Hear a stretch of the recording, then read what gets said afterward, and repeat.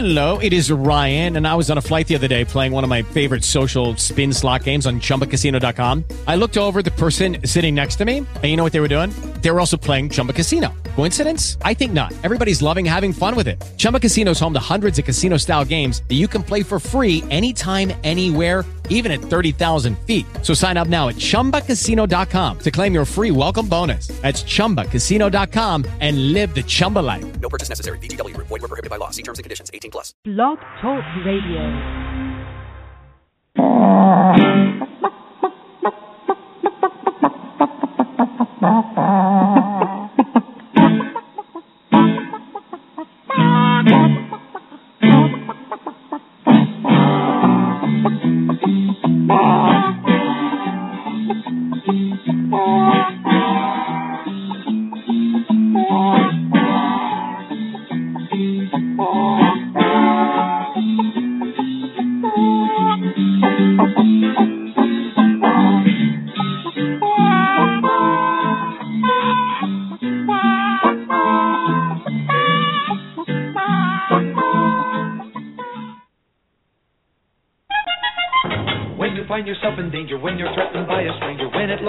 Take a licking. There is someone waiting who will hurry up and rescue you. Just call for Super Chicken. Welcome to the Backyard Poultry with the Chicken Whisperer radio show, brought to you by Kalmbach Feeds, where we give away more chicken coops and chicken-related prizes than anyone else on the planet. We are often imitated, but never duplicated. My name is Andy Schneider, but most know me as the Chicken Whisperer, author of The Chicken Whisperer's Guide to Keeping Chickens, National Spokesperson for the USDA Biosecurity for Birds program, and editor-in-chief of Chicken Whisperer magazine. Each week I welcome experts in their field to share their knowledge about different topics, including backyard poultry, show poultry, heritage poultry, gardening, cooking, and living a self-sufficient lifestyle. Be sure to visit us online at chickenwhisperer.com, where you can follow us on Twitter, become a fan on Facebook, and subscribe to the totally free digital edition of Chicken Whisperer magazine. Once again, I would like to thank all of you for tuning in today to Backyard Poultry with the Chicken Whisperer, brought to you by Kalmbach Feeds. We've got a great show lined up for you today. We've got Peter Brown, also known as the Chicken Doctor. He's going to be here talking all about breeder preparation for spring. So that'll be a great topic. Go ahead and get that spiral notebook out and that pen so you can take some notes, and we'll go ahead and sneak off to our first commercial break so we can have some long time talking about that before our next break towards the end of the hour. But let's go ahead and play tribute to our sponsors. Stay with us. We'll be back right after this short commercial break. When you need an incubator, think Brentsy, the incubation specialist. Brentsy has been a world-leading manufacturer of incubators for over 30 years.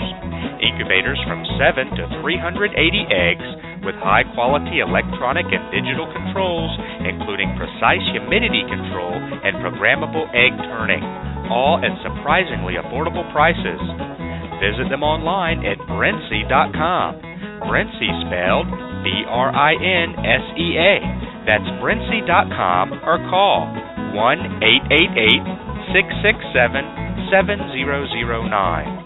Enter the coupon code WHISPER at checkout and save 10% on their incubators, brooders, egg candlers, and other incubation accessories. When you need an incubator, think Brentsy. Technology you can trust. Introducing the Bright Tap Chick Feeder, the cleaner feeder that grows with your flock.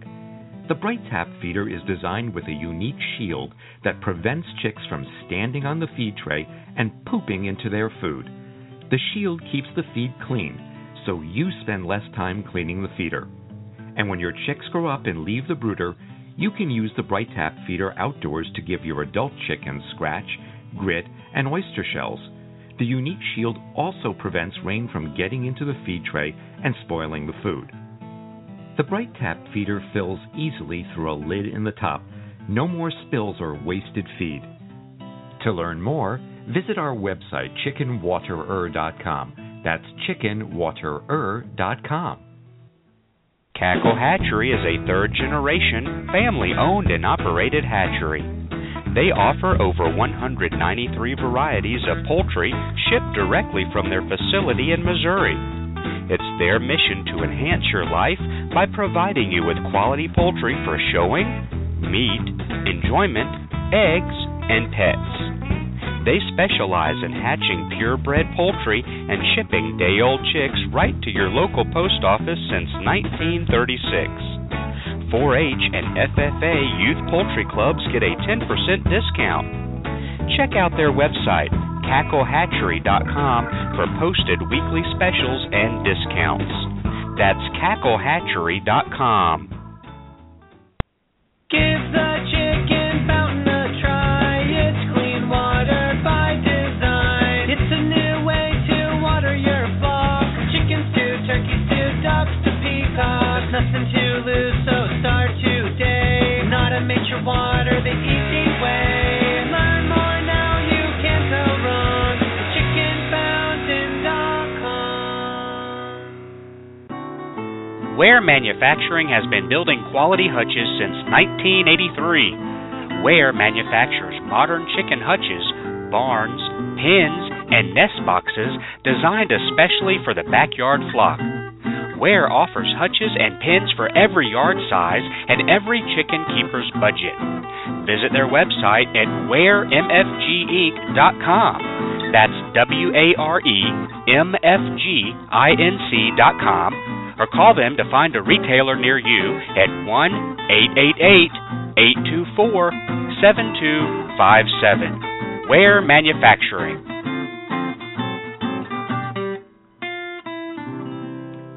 Hi, I'm country music artist Nathan Osmond, and you're listening to Backyard Poultry with the Chicken Whisperer. And the mighty bird against prejudice continues his fight for law and order. So when you hear that cry in the sky, you'll know it's Super Chicken. Alrighty, thank you very much for staying with us today on Backyard Poultry with the Chicken Whisperer. It is It is Monday, so of course we have Peter Brown, also known as the Chicken Doctor, joining us today. Great show talking about really preparing your breeders for spring. So we'll get to that in just a moment. I have basically 3 announcements. Thank you very much to all of my incredible fans and friends out there. The response was overwhelming for my surgery. The prayers, the uplifting thoughts, the concerns, the comments, everything. I really do appreciate it. Obviously, I survived. I'm here broadcasting live, so I'm very thankful for that. But it is what it is, and I'll have an extended recovery based on how bad my particular operation was once they got in there and saw the havoc that had wreaked in there over the last 14 years. I had ended up having 2 hernias, and the doctor, as soon as the surgery was done, lasted twice as long as it was supposed to. And I came out and talked to my wife, Jen, and said they were a lot worse than we thought, but we took care of it. We got it done. They had to do basically some reconstruction in there to get everything situated so it would last and not reoccur. The place I had it done has a less than a 1% reoccurrence rate. So hopefully I will continue their great success. But nonetheless, long recovery. I can't lift nothing, for 3 weeks from the day of surgery. So we're counting that down. And then after that, only 10 pounds, really a jug of milk, for the next 4 months. So, and then after that, he says just gradually get back to lifting some things, but just never, ever overdo it, because we don't want to go down this path again. So, so thank you very much for that on the road to recovery.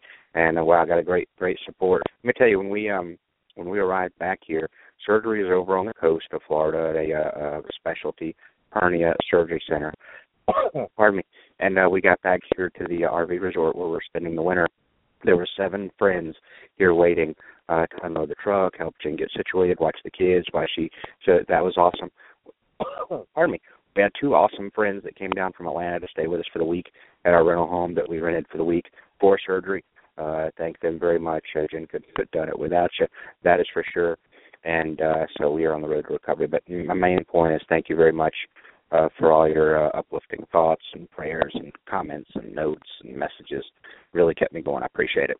But we're back into the groove today, thank goodness. Also, we've got 2 awesome chicken coop contests coming up. The month of February, we're going to have a Facebook fan contest. That'll be run on our Facebook page at facebook.com/The Chicken Whisperer. And we're giving away an awesome Urban Coop Company Round Top chicken coop. And so we'll be giving that away for the month of February.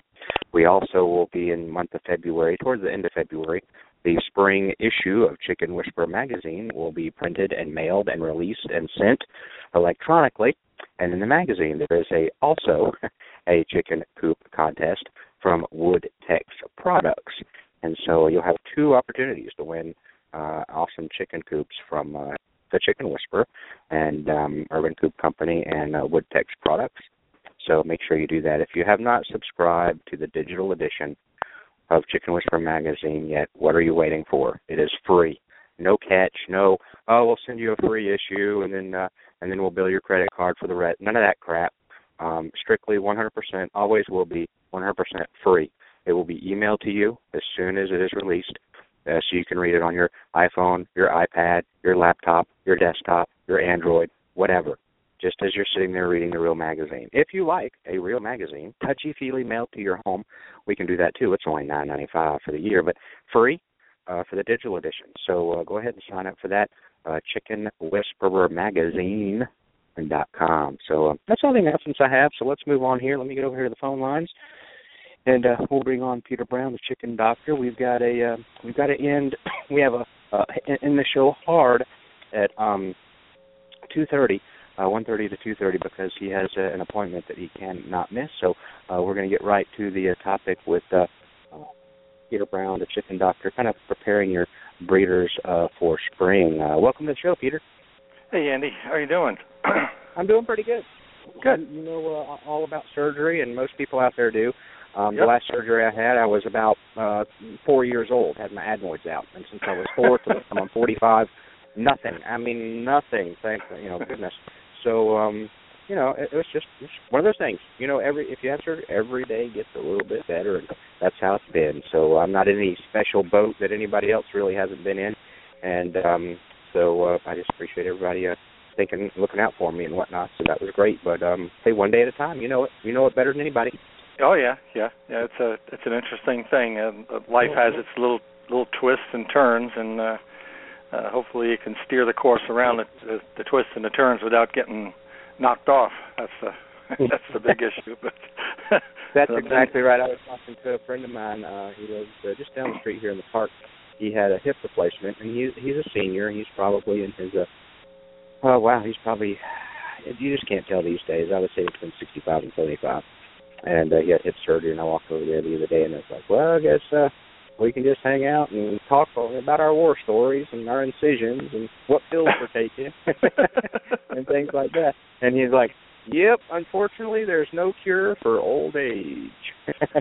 No, it is true. There isn't a I wouldn't say there's a cure for it, but I think if there's one thing that I have learned, since. And you may not want to believe this, but in just a scant few weeks, will be the 3rd anniversary of my heart attack. We're that far out from it, but if there's anything I've learned about it is you have to decide as a human. No one person can tell anybody else how to do things, but you got to decide how you want to live out your final years. The years that you have, probably. Let's say, just for argument's sake, from 50 on, do you want to live them as well as you can, walking, talking, and getting around on your own, or, do you want to be sitting somewhere, drool dripping out of the side of your mouth and somebody wiping your butt? So, and what you do, with your life, exercise-wise, eating and everything else, will determine that. And I found that out, and I thought I was doing pretty good, but evidently it wasn't good enough. So, it is what it is at the end of the day, but... So old age can be curtailed to a degree, and we're all going to leave this place whether we like it or not. And but you don't have to help yourself out. So. Yeah, you don't have to line the floor with banana peels if you don't have to. I'm sure we all have a few. We all have a few banana peels down there, but we don't have to add any more to it on purpose. That's for sure. So yeah, that's a great way, I guess, to look at it, Doc. And so, well, today's subject came about basically by contact with folks who are getting ready to put breeders together or have already done so. And it seems as though some of them are already encountering problems and just getting started. So, and it runs the gauntlet, a number of problems from respiratory issues to gut issues to mites and all that kind of stuff. So I thought we would just, relatively easily today, just quickly touch base on all of these different things. It's a semi-complete checklist. I'm sure you can stand around and think of a zillion other things, and the more things you do in a positive fashion, the better the outcome is going to be, for the birds that you hatch from those breeders. So it just makes common sense to take care of the lifeblood, if you will, of the young stock that you are going to rear from these breeders. So it just makes sense to take care of them, kind of like your car. If you don't change the oil, the motor's going to pay you back someday, and probably sooner than later. So bearing that in mind and a few other things that folks were saying, I thought that it'd be a good time to go over it. If we don't have time to finish it, we're going to start off with it next week, and then we'll go into things you can do to take care of your incubator and move on into to maybe some brief stuff on hatching and stuff. So just keep it going for a little bit and give people some of the good information. Not that it has been out there before, now that we haven't done some of this stuff before, we have, but it's always great to remind people, as to where we're going with some of this stuff, because I see a lot of posts, Facebook and everything else about shipping eggs and everything else. I always laugh and want to roll on the floor when people are surprised that they get eggs and they don't hatch, or they hatch poorly and everything else. And just amazes me that we have figured out as humans that these things can be shipped and are supposed to all hatch 100%, which is kind of a joke. So at any rate, there is no doubt, in my mind at least, that the lifeline, the lifeblood, if you will, of any breeding program is the breeding stock itself. The quality of it, the health of it, the age of it, all will play into how well the young chicks hatch, and then how well those young chicks thrive after they're hatched. And not everybody pays attention to all aspects of their program, and lots of times the breeders get left alone. I think most of the time because there aren't that many of them. For most people have a handful of breeders. Others have more, but by and large, they tend to forget in some cases that the breeders need probably more attention than the offspring do, at least during the breeding season.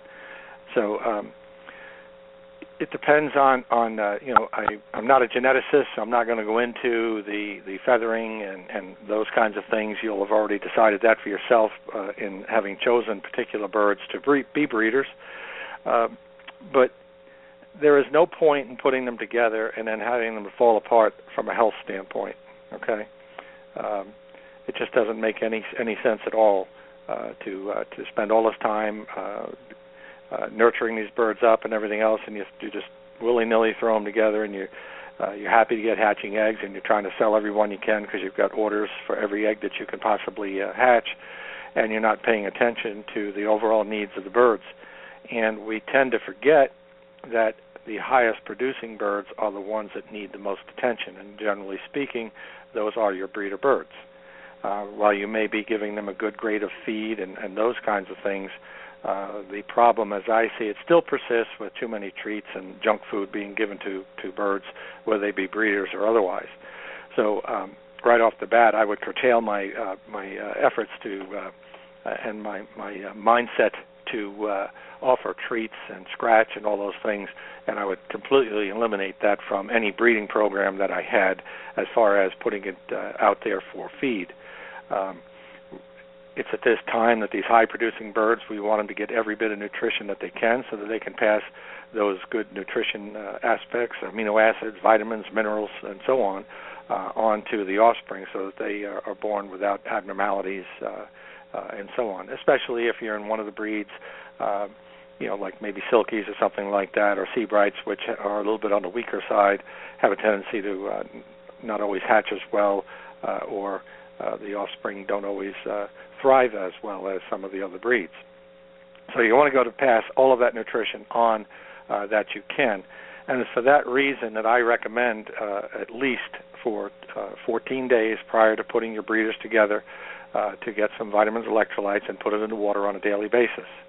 So if you're doing that, putting it in the water on a daily basis, and you're taking away all the treats and just giving them the complete feed that you're buying from the feed store, they're going to thrive and do better and more than likely give you more eggs and better quality eggs, and in the long run, a better hatch with better quality offspring. But that's not the only aspect of raising breeding stock and putting them together. You need to start to look at their health, and this is an excellent opportunity, and I've said it many, many times on this show and been redundant about it over and over, about the opportunity to sit in the yard on a 5-gallon bucket, chair, or whatever you choose, sit on the ground, it doesn't matter to me, and observe your birds. Well, this is a great opportunity to pick up each bird individually, okay? And again, generally most people don't keep a ton of breeders, so you're not picking up, hundreds and hundreds and hundreds of birds. In most cases, it's 10, 20, 30 birds. In some other cases, it may be more. So when you pick up these birds, you're going to want to do your external examination of the bird as best that you can. You're going to want to look at the vent of the bird and see if the has droppings sticking to the feathers, and any manure, white caked manure and that kind of thing around the vent, which is an indication that there may be some sort of a gut problem going on. You're going to look in the eyes. You're going to look in the ears. You're going to look in the eyes for the clarity in the eye, the clarity and roundness of the iris of the eye. Looking for any abnormalities that you can see in the eye itself. Redness in the conjunctiva of the eye, which would be other than normal, swelling, mucus, any of these kinds of things around the eye. You're going to observe the nostrils. You're going to take a look in those. Is there a lot of dirt in the nostrils? These birds rooting around in the dirt all the time. Is that the reason why, or is it because there's some mucus there and the bird is getting the dirt stuck in the nostrils? Open the mouth, look down the back of the throat, and we're looking for canker. We're looking for any abnormal growths that may be in the mouth. We're looking in the nasal cleft in the roof of the mouth. We're looking for cheesy, snotty-looking material, yellow material there, which could be canker as well. And canker will show up in the mouth generally as a small to large, buttony, mushroomy-looking type of a material. And you'll know it when you see it. It's not feed that's just stuck. It's a lesion caused by protozoa, and it's actually stuck to the what we call the mucosal tissue of the mouth. And if you try to pick it off, it'll generally bleed. If you encounter that, then you need to treat it. And you need to treat everybody, especially if they've all been in the same pen. If it's one particular pen, then I would treat that pen and that pen only. Oxine in the drinking water, and we use metronidazole tablets or canker pills, whichever. They're both the same thing. They may vary by where you buy them, but they're all the same thing. And based on the weight, you give anywhere from 1 tablet to 2 tablets per day for a minimum of 5 to 7 days, and see where you are. You can take some iodine on a Q-tip and put it on that lesion after you've taken the canker off. Do not let the bird swallow the material that you're pulling off. And dispose of it properly. Just don't throw it down on the ground so some other bird can pick it up and start the cycle all over. Again, it is a protozoa. It is not controlled by any of the normal anti-protozoals that we would use, such as Corid, such as Amprol, such as Solmet, such as sulfadimethoxine, or any of those that we would use for coccidiosis, which is also a protozoa. So don't be confused by it. Those will not help you in this particular case, if indeed that is what you're looking at. So you're going to make sure that the mouth is clear and clean, and if not, you're going to treat it accordingly. If you're not sure what it is, you can get a hold of me and we can discuss it and try to figure it out and take an appropriate course of action as far as that's concerned. After you've examine the bird, the head and the eyes and everything else. If it's a crested bird, you're going to want to look in the crest for mites and that kind of thing, because lots of times we don't see the mites in your crested birds any other place but in that crest.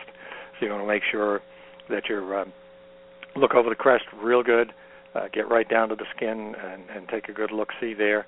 And while you're at it, take the bird and look it over from head to toe, all under the wings, looking for lice, looking for mites, looking for red mites, anything you can see on the bird that's crawling doesn't belong there. Try to identify it and treat it accordingly. A couple, 3 weeks ago, we did an entire show based on how to control the mites and everything else. And I'm not going to go into each and every one of them here today. I think it's important to look at the most common, which is your northern fowl mite. Okay, the body louse is the most, pretty much the most common louse that you'll see on chickens. And just recently on Facebook and a couple of other places, people got in touch with me. Some people are actually seeing this red mite. And a red mite can be difficult to get rid of simply because it doesn't spend its entire life cycle on the bird. And that's where people go wrong. They treat the bird, but they don't treat the premise. And I've said this before as well, that if you're going to treat for mites, if you're in an area at this time of the year where it's freezing cold, you're probably only going to be able to treat the birds at best.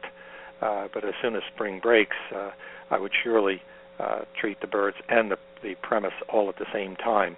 And you may have to come back and do it more than once, and I think that's where people are fooled by these things because it may take several attempts to get this under control before you are able to gain that control that's necessary.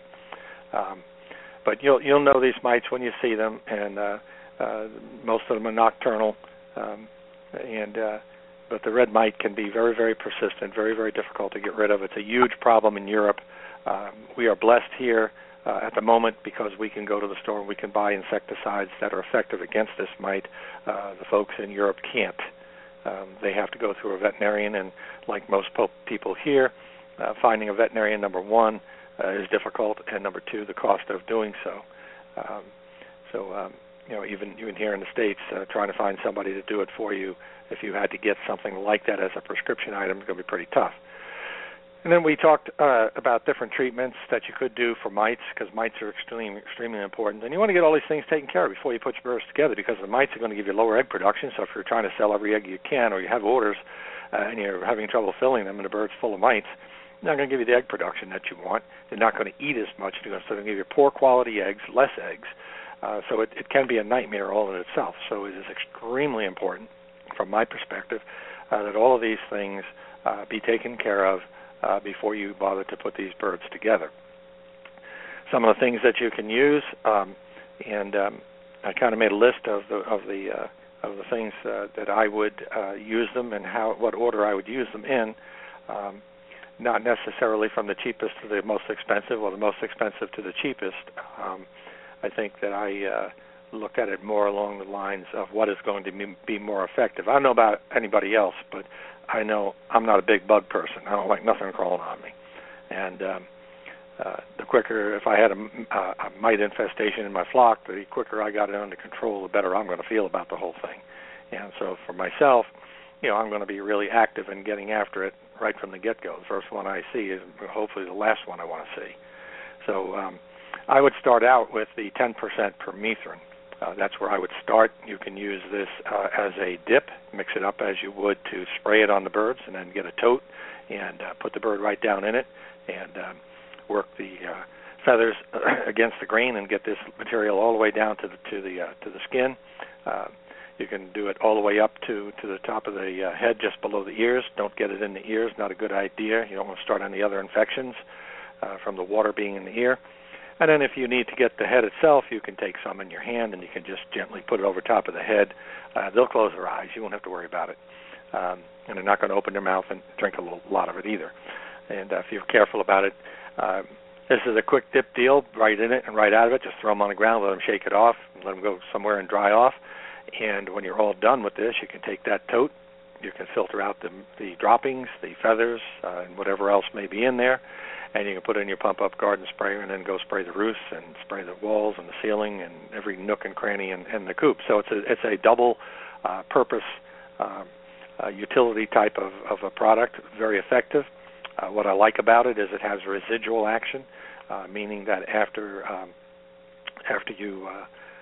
it finishes drying, it continues to work for a number of weeks, and that is based on how dirty the premise gets inside.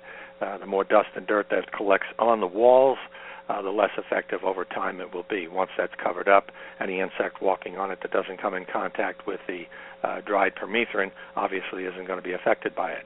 Same thing goes for the birds. But I like it because of that fact, okay? And you can come back, in a couple of 3 weeks and do it again, and that's the way to gain control of this thing. It sounds like a lot of work, but if your ultimate goal is to get good eggs and maintain good stock and to get good quality eggs, these are some of the things that you're going to have to do and have to go through in order to get where you want to go. The next product that I would use would be Elector. Elector is the newest product we use for controlling mites. The Elector product is the active ingredient in Elector is spinosad. You might know it from the dog and cats from a product called Comfortus. And I think there's another one. I can't remember the name of it. It's not important. But it's a very safe product, one of the safest insecticides to be brought to the market ever. There's reams and reams and reams of data on its safety and its efficacy. The nice part about using the Elector is that it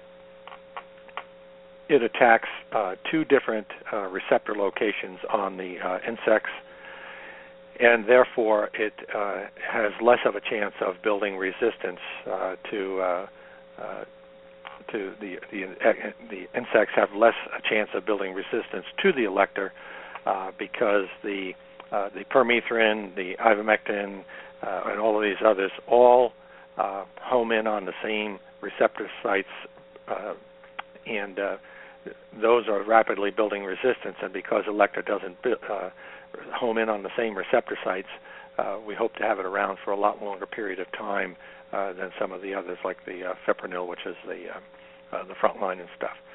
So one other thing about this before we move on, the other things you could use, the ivermectin, you could use the poultry protector, and last but not least, I only mention it because people do use it, and that would be 7-Dust. I find dust to be very ineffective over the years, and in my opinion, more detrimental to the health of yourself and your birds when you start throwing that insecticide around. I don't care how safe they claim that one is. When the commercial people stop using it, there's a problem. And so you're going to want to get this over with, get it done, get it done before you put the breeders together for any rhyme or reason. Because if you don't control the mites, you're going to lose your egg production to a degree, and maybe even some birds if you let it go long enough and bad enough. And certainly they're not going to put out eggs that are going to be of best quality because they're going to be nutritionally deficient for the most part, because these birds are going to spend more time trying to dust bath, trying to clean themselves and get away from the mites. They're not going to sleep properly, so they're not going to get the right amount of sleep, and then they're going to have some of these mites sucking their blood and what have you. So it can be a real detrimental situation, but I recommend getting this under control as quickly as you can. And by all means, read the directions that come with these insecticides, and in the leaflet in the beginning, please read that part where it tells you that this is not an absolute, this particular product, that any and all of these products should be used in a rotational program. Never sit on one insecticide as your best friend. You're only hurting yourself and every bird you have by doing that. You should rotate around using maybe one of them for a couple, 3 months, and then switch off to something else, and don't come back to that one for quite a while if you can avoid it. So those would be some of the things that I would do, especially pertaining to mites. So once you have checked the bird over pretty much, now we want to check for and see if the bird has any kind of respiratory problems. One of the ways you're going to do this, and it's not necessarily 100%, it's fairly accurate, although, and you're going to take the bird's mouth and you're going to hold it closed, and you're also going to put your fingers over the nostrils for about 20 or 30 seconds. And birds are not going to like it, but we don't care about that. It's not going to harm them in any way, shape, or form. And then you're going to look for the presence of small, little, tiny bubbles forming in the corners of the eyes. And this, well, again, not very scientific, but fairly accurate, is an indication that there more than likely is some sort of upper respiratory issue going on.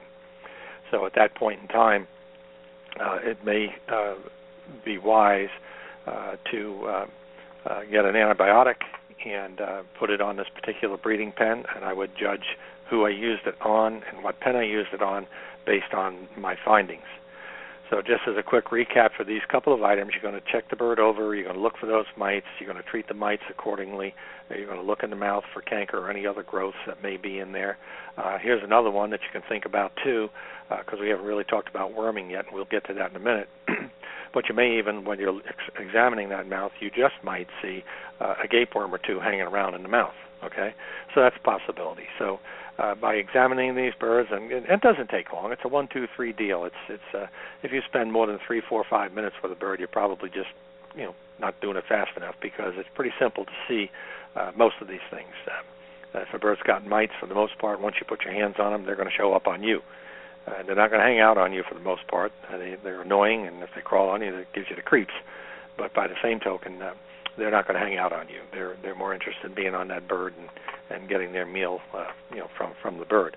And then you're going to check the canker in the mouth. You're going to treat that accordingly. You're going to put oxine in the drinking water and things of that nature.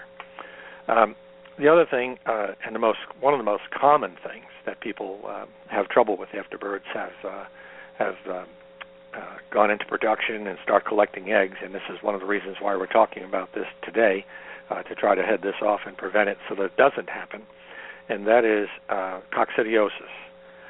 By far, one of the most misunderstood, and I think it always will be misunderstood, no matter how hard I try and say something about it as to how it all works. Somebody will come along with some other cockamamie idea of what is working for them. And when these people say these things, when they're behind the power of a keyboard, you don't know if they're telling you the truth. You have no idea if they're actually trying what they're saying, or they just heard it somewhere else and just dragging it around like a kid with a broken toy. And so you can't always believe everything you hear, but coccidiosis, by far the most misunderstood, the most ill-treated of diseases that is out there, and it always will be a management issue. Okay, always. Even in the commercial poultry industry, anybody that is truly connected with it knows what's going on. It is a management issue. Even there, with all the arsenal of tools they have in their toolbox, it is always a management issue. Either the litter isn't being managed right, or the birds aren't being managed right, or somebody did something wrong somewhere along the line to allow this particular disease to show its ugly head. And given the opportunity, it will. And so I think you need to look at the birds. Early on, we talked about looking at the vent to see if there was any manure stuck to the vent or the feathers or anything like that. And you're going to want to get an opportunity to observe the droppings of these birds. It's critical. It's important. So my suggestion to you is that when your birds go to roost at night, most of the time they roost in the same spot. And most people pretty much know, either by name or by color or whatever, which bird is which. And you can, in the morning when you turn these birds out or whatever you do with them, turn them down, they get down off the roost to feed, you can take a look under that roost and take a look at the droppings and kind of see who's doing what. If you have leg bands on your bird, it'd be a great time at night. Go in there as they're up on the roost before the lights go out, and maybe take a pencil and pad and see who was where. Write down a leg band number so that you can go back in the morning and you kind of look down there at those droppings, and you can look and see what you see. The off-colored dropping, the dropping with blood in it, the one that's got maybe some worm eggs in it, or one that's got maybe some roundworms in it, or maybe some tapeworms and that kind of thing. If you're lucky enough to have a veterinarian who is interested in helping you with your flock, and you're able to take some samples of the droppings into them, I certainly encourage it. nothing better than having somebody who knows what coccidiosis and worm eggs and such look like.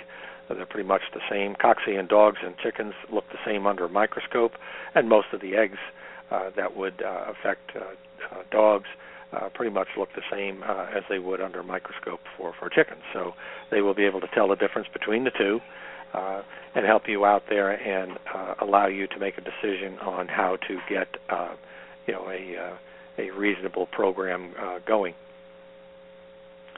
And so you're going to want to look at the coccidiosis angle of it.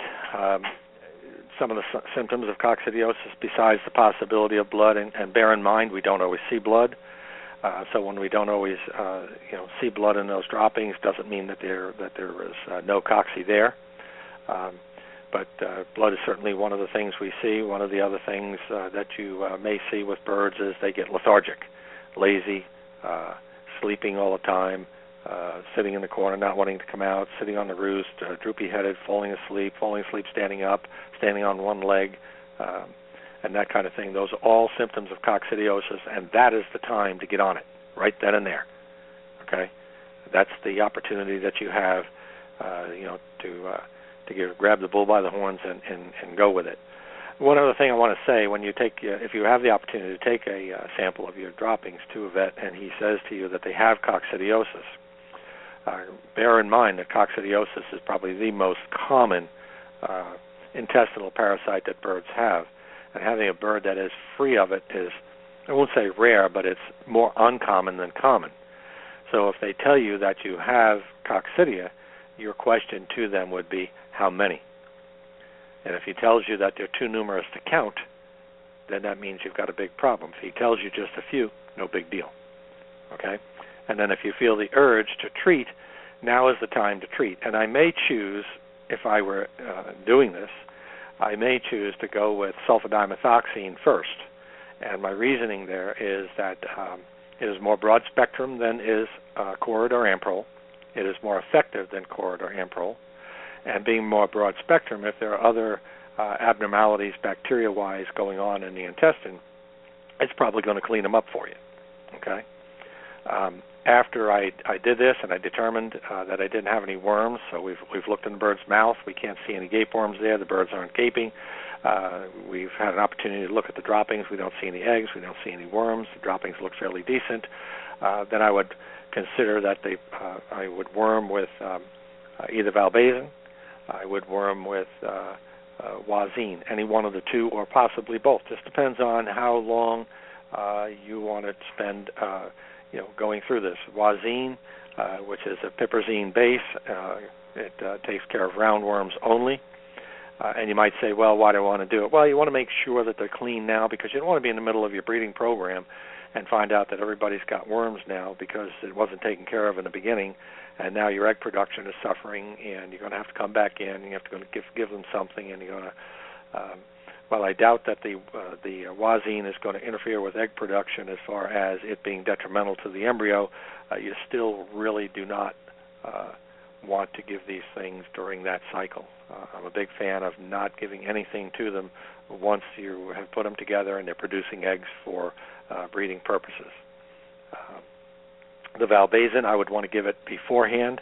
I had not seen any literature to show that there would be a problem with it in relation to the embryos, but not knowing that 100% sure, I would deter from giving that during the production cycle, and I would refrain from doing so. So you want to get all these things tidied up, cleaned up beforehand, and hope that you don't have to come back in during the production cycle and do some more housekeeping. It's better to get it done beforehand.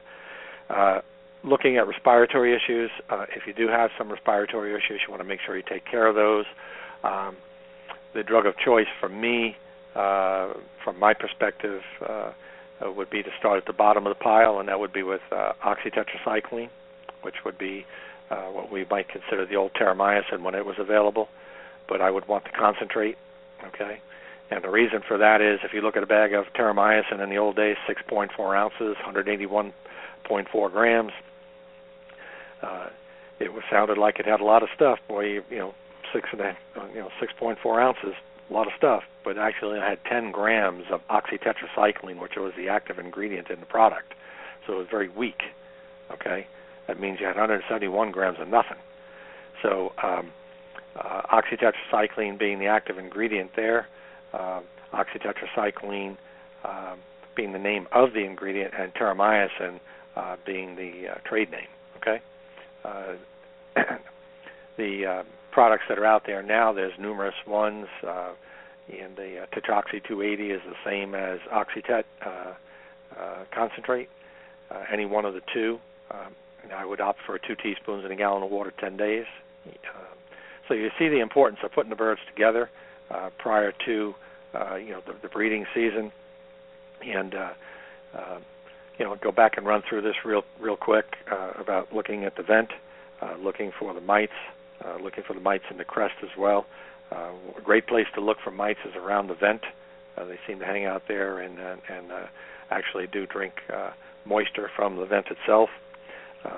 You're going to want to look in the mouth, in the nasal cleft. You want to look at the nostrils. You want to look in the eyes. You want to look in the ears. What we're looking for in the ears, we're looking for what we call ear canker. Now, this can be related to mouth canker, but generally it's not. Generally, it's a relatively aggressive, hard-to-cure bacteria, and it can be very daunting to get rid of. It takes Odomax and amoxicillin and or cephalexin to get through it, and it can be a long-term treatment. This treatment can go on for as many as 30 days or more. And you'll know it when you see it. It's an orange to yellow waxy core that is growing in the ear. And if it's bad enough, you'll be able to see it plainly because it'll start coming out of the ear.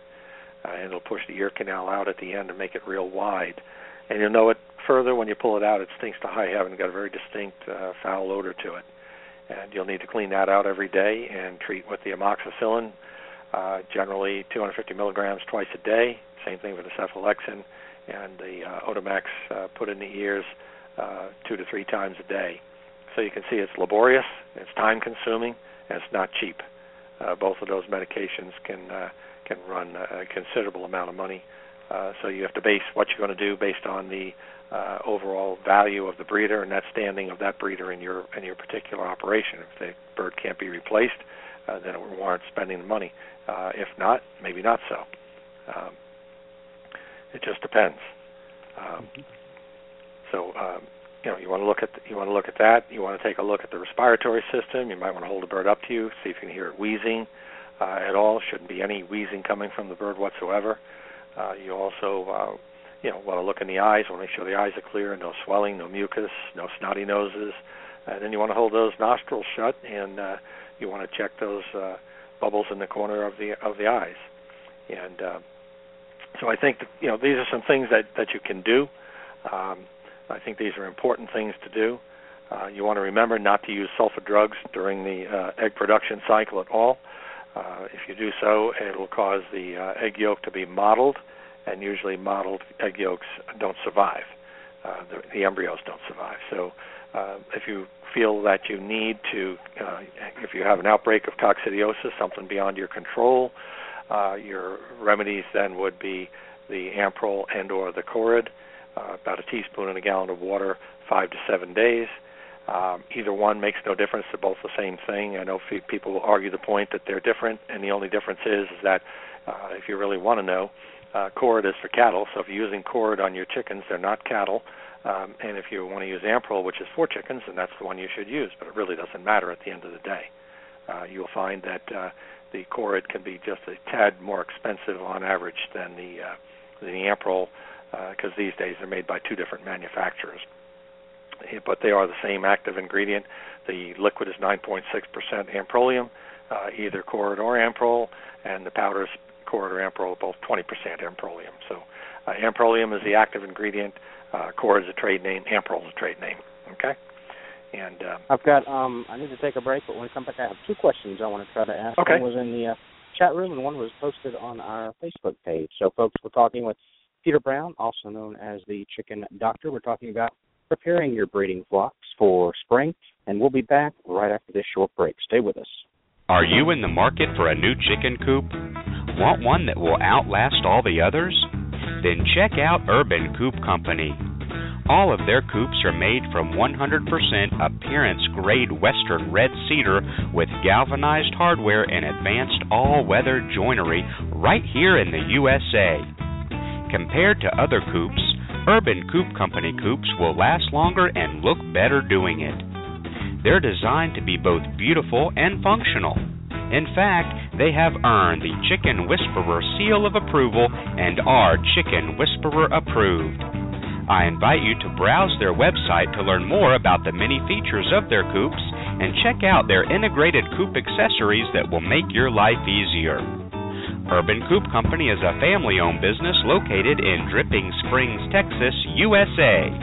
They are passionate about building great coops because they know you're passionate about your backyard chickens. Visit them online at urbancoopcompany.com. That's urbancoopcompany.com. Do you provide a heat source for your backyard chickens in the winter? In most cases, it's not necessary. But if you choose to provide a heat source for your backyard chickens, it's imperative to use a safe and effective heat source, and the only one I recommend is the Sweeter Heater. The Sweeter Heater is a safe, completely sealed, washable, non-breakable, energy-efficient, long-lasting, and reliable specific area heater that comes with a 3-year warranty. Ditch the dangerous heat lamp this season and invest in the only heater I recommend, the Sweeter Heater. Purchase the Sweeter Heater online at sweeterheater.com. That's sweeterheater.com. Ideal Poultry has been a family-owned and operated business since 1937. Their business is built on customer service and quality poultry, from rare white and brown egg layers to broilers, ducks, turkeys, and bantams. Ideal Poultry is the largest supplier of backyard poultry in the United States, shipping close to 5 million chicks annually. Visit them online at idealpoultry.com. That's idealpoultry.com. Hey, it's the Chicken Whisperer. If you're in the market for a new incubator, then look no further than GQF. They have a great selection of tabletop and cabinet-style incubators at prices you can afford. I love my GQF Genesis Model 1588. It has a large picture window and an automatic thermostat, which makes for a better hatch every time. Go pick out your new incubator at gqfradio.com. That's gqfradio.com. Actually, in reality, I am Super Chicken.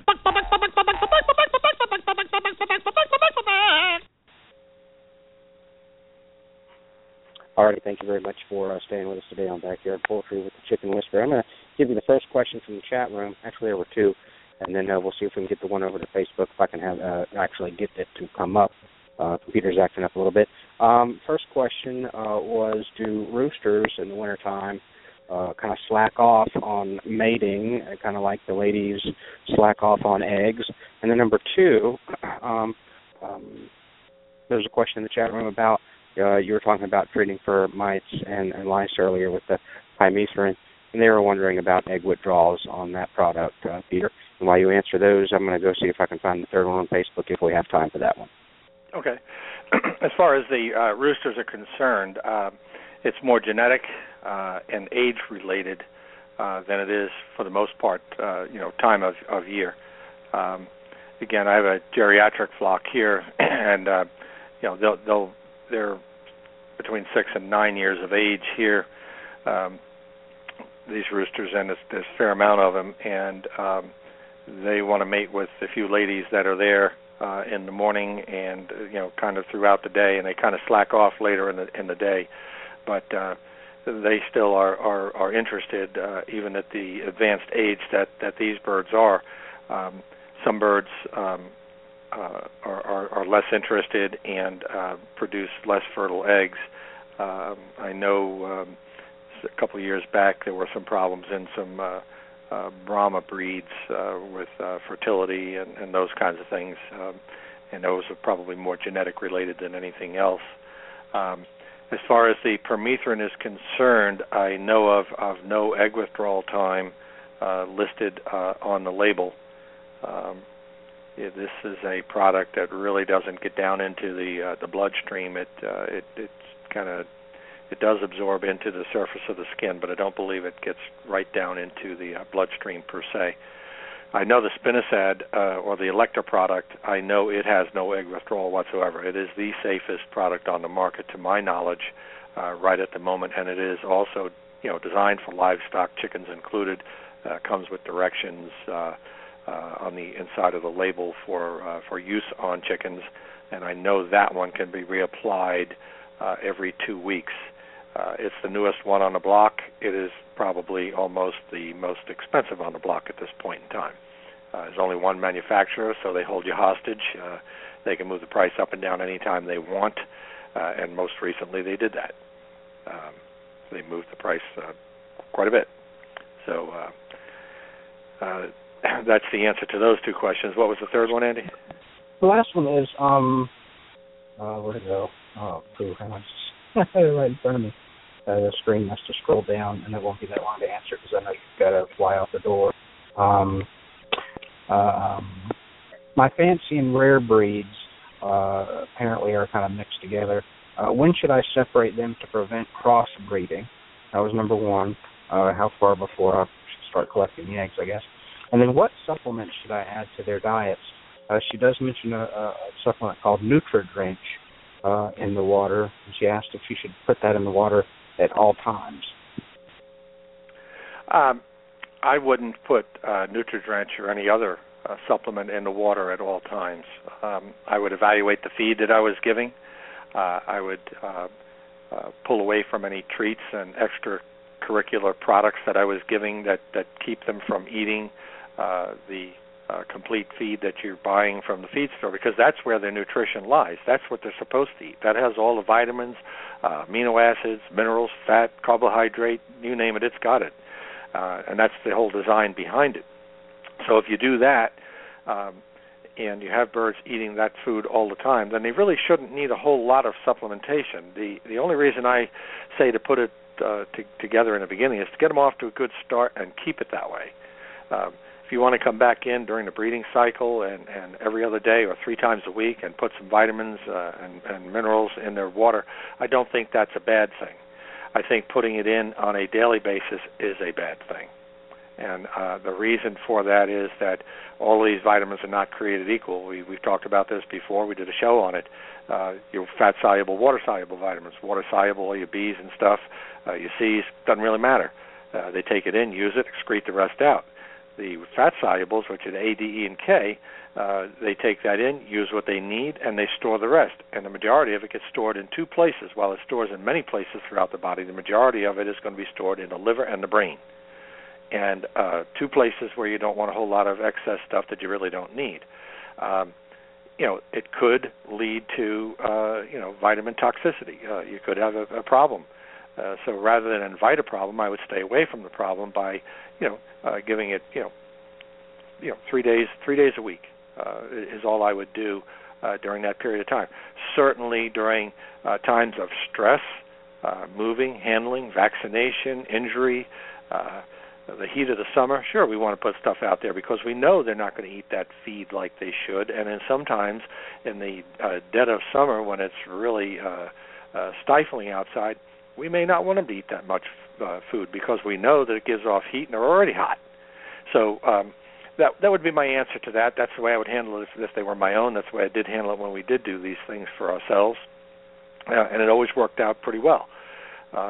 It's when you start overthinking it, giving the overabundance of things. There are a whole number of things going on Facebook now about vaccination and this and that and the other thing.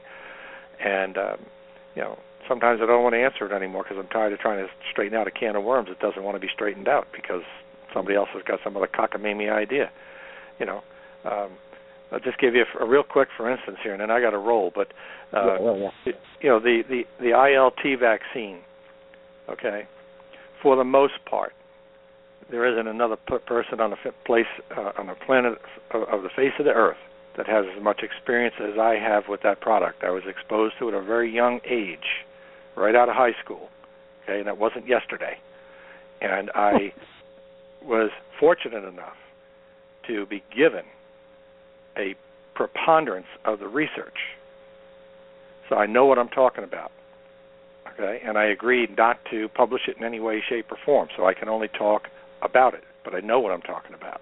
And I know that other people who are talking about things don't know what they're talking about. I've seen all of the trials about how it doesn't spread bird to bird, how the trials were conducted. Okay, I know how long the vaccine will last. There's a reason why they tell you to do it twice. Duh. Okay, that's what the directions say. You know, and people don't understand things because they don't even read the directions. There is not a vaccine flyer for a vaccine made that doesn't say somewhere in those directions to be used on healthy birds. And just because your bird isn't snotting from the nose and coughing and choking and rolling around on the floor gasping for air doesn't mean that they're healthy. What they're meaning is if that bird has any other disease, mycoplasma, MS, MG, Newcastle, bronchitis, laryngotracheitis, any of those things, even coccidiosis, Marek's for that matter. They're all Marek's is an immune-suppressing disease, so it's going to suppress the immune system. If that bird is developing Marek's or whatever, and you give it a vaccine, you could have a reaction, you could have a problem. So none of it's clear-cut like people think it is because they don't pay attention. You know, and people don't want to hear that when I tell them, you're not paying attention. And what are the cons to vaccinating? What are the pros to vaccinating? If I ask them any more, I'm going to puke. I'm so tired of answering the same thing over and over and over and over and over. I'm waiting for people to get the clue. And I've gone on numerous reasonable blogs and said that, and some people listen, some people don't. So I don't know, get off my horse here, but it just behooves me to understand why people can't be reasonable about these things and understand that you evaluate what you do based on your risk. You do that every day in life. Most people don't think about it because you do it every day. But everything you do is based on risk. There's a big flap now about there's a flock of turkeys in California infected with the AI. Okay. Yep, saw that this morning. The question is, do you go to the show? Well, I think in honesty, looking at it from my perspective, I'd probably stay home. I think it's a smart thing to do. Does that hurt the show? Yes. But it hurts the show by far worse if somebody brings it in from somewhere else or it just happens to show up on your doorstep. You don't know. And just because the state veterinarian isn't locking the place down, I can tell you, I don't know about California, but I know about a lot of other places I know about here. They're not chicken people anyway. They're not. Most of them are large animal vets. So their knowledge of, in most cases, I won't say in California because I have no clue who the vet is or what their base is, but I know what happens here. And, even here, you can't show a bird in Maryland, Pennsylvania, Virginia, and Delaware without having an AI tested 10 to 14 days prior to the show. So, people are talking about NPIP and all this other stuff and everything. It doesn't mean anything. I've said it 1,000 times. It's 1,000 times. Every state doesn't administer it the same. Not everybody buys into the whole program. Some people just do it because they want to be palorm-free, because it's required. But they're not interested in the MGMS, AI, and all the other stuff, you see. And until we get people all on the same page, you're going to have this big controversy to go or not to go. Crazy. Hey, I'm gonna cut you off because you've got to go. I have got to go. You're very passionate about it, and we love that about you. But I'll talk to you guys all day. I love this. Hey, thanks, buddy. Good luck to you, and we'll see you next Monday. Okay, thanks, Andy. Bye. You bet. That's Peter Brown, also known as the Chicken Doctor, founder of First State, vetsupply.com. Write it down. Go visit his website, firststatevetsupply.com. Thank you very much for tuning in today. Great show, as always, with Peter Brown, also known as the Chicken Doctor. We thank you. Hey, visit us online, chickenwhisperer.com, and go check us out on Facebook, facebook.com/The Chicken Whisperer. Have a great day, everybody. God bless.